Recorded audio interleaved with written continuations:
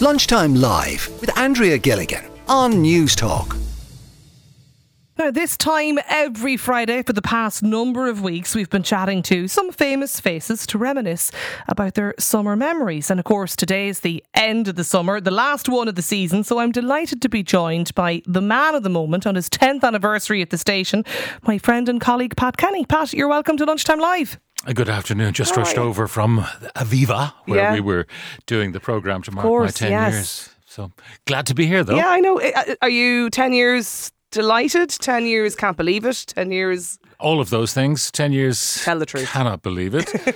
But also 10 years delighted. I mean, when I look back on the events of the last few weeks, so many people say, my God, your timing was great. I know, yeah. You got out in time. Absolutely. Listen, we're in to chat today, though, about your summer memories. And Pat, there's loads that I know about you, because obviously every day after your programme and before I start, we have a few minutes and we have a, little chat about what's going on in the world and sort out all the wrongs. But there's loads I don't know about you. Your first summer memories, what are they? My first summer memories are not necessarily of holidays, of just long summer days. I lived beside the Phoenix Park. My father worked in Dublin Zoo. So we had all of the acres, not just the 15 acres, but the hundreds of acres of the Phoenix Park as our playground. In terms of holidays, though, we used to rent a house in Rush from a Mrs. McCann.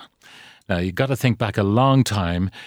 No water in the house, no running water. So we had to go down to the end of the lane where the house was and pump the water from a public pump and carry it up in buckets every day. There was an outside loo, which did work. I mean, it flushed and all of that, and I'm not sure where the water for that came from. Yeah. But those are my memories always of a summer in Rush, trying to learn to swim in the harbour, all of those things. How long would you spend in Rush? 2 weeks. 2 weeks. But my father, because he worked in Dublin Zoo and summer being a busy time for the zoo, he wasn't always there with us. He'd sometimes after work, you'd come down, take the bus, the number 33 bus, all the way to Rush and spend the night with us and then take the early morning bus back to Dublin Zoo. And then sometimes he'd get a few days with us and we had great fun. But I do remember one particular incident. He had taken a few days and he told the zoo, I'm gone for 4 or 5 days. Out of office. I want to be with my family. And there was no phone in Mrs. McCann's house. And one day, a young fella came running down from the harbour bar. And he said, is there a Mr. Kenny here? There's a phone call for him in the harbour bar. Brilliant. So he went off to the harbour bar. And Dublin Zoo wanted him. There'd been a terrible accident in Dublin Zoo. Comely, the younger elephant, had fallen into the moat. And they tried everything to they had the vet, they had all the other keepers and assistant keepers trying to get the small elephant out of the moat. Yeah. So my father had to get on the number 33 bus, journey all the way into town, then the number 10 bus up to the Phoenix Park, then walk to the zoo and find the elephant house, and there was Comely at the moat. Did he get him out? He looked at Comely and Comely looked at him and he said, get up out of there. And Brilliant. Comely climbed out of the moat. Oh, fantastic. Listen, your best ever summer holiday, where was it?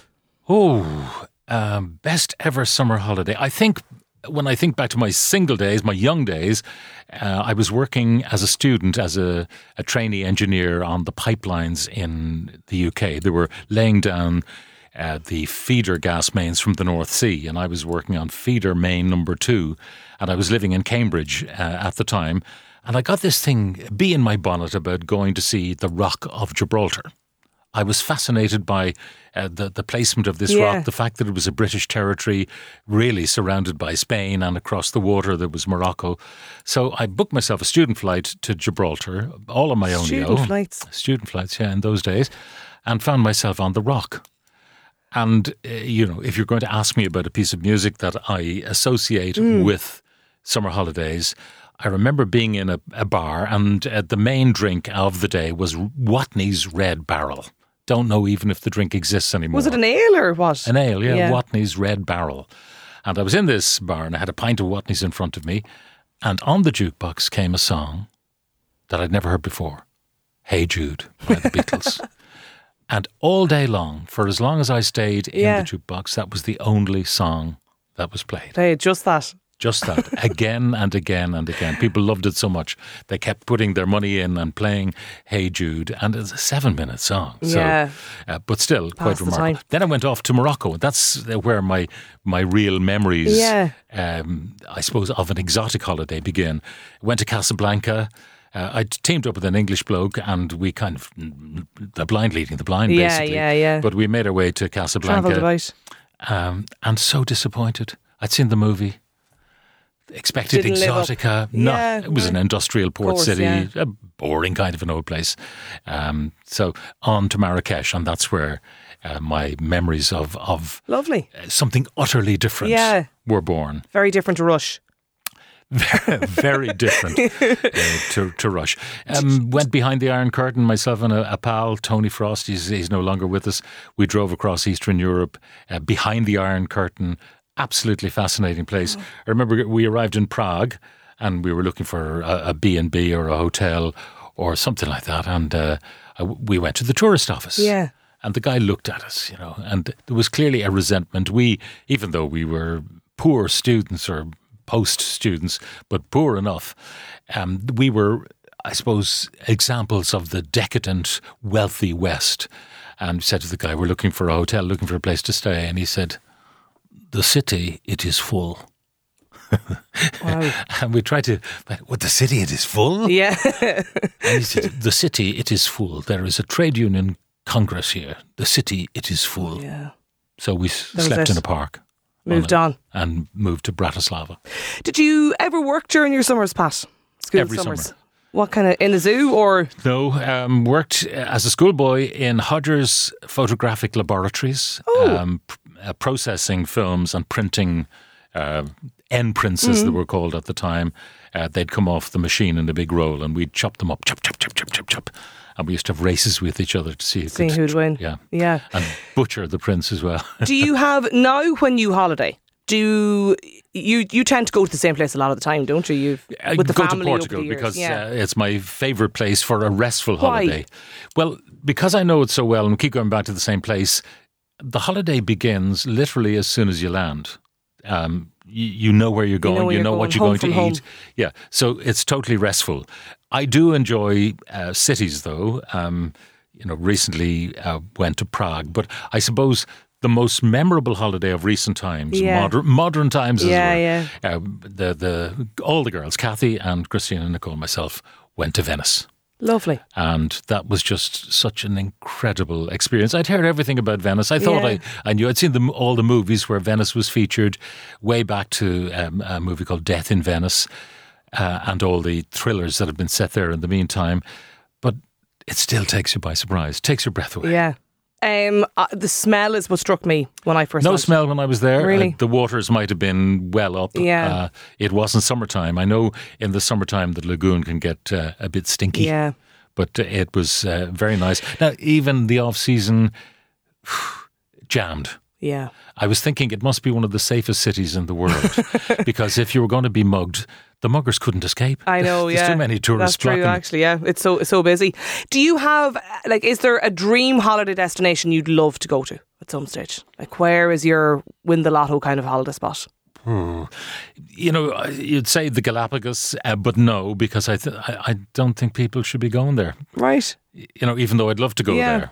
In terms of other places, I've never been to the Far East. The farthest I got to was Sri Lanka. I'd like to go farther. Where exactly, I don't know, but I'd just like to explore that region. Yeah. It's very warm.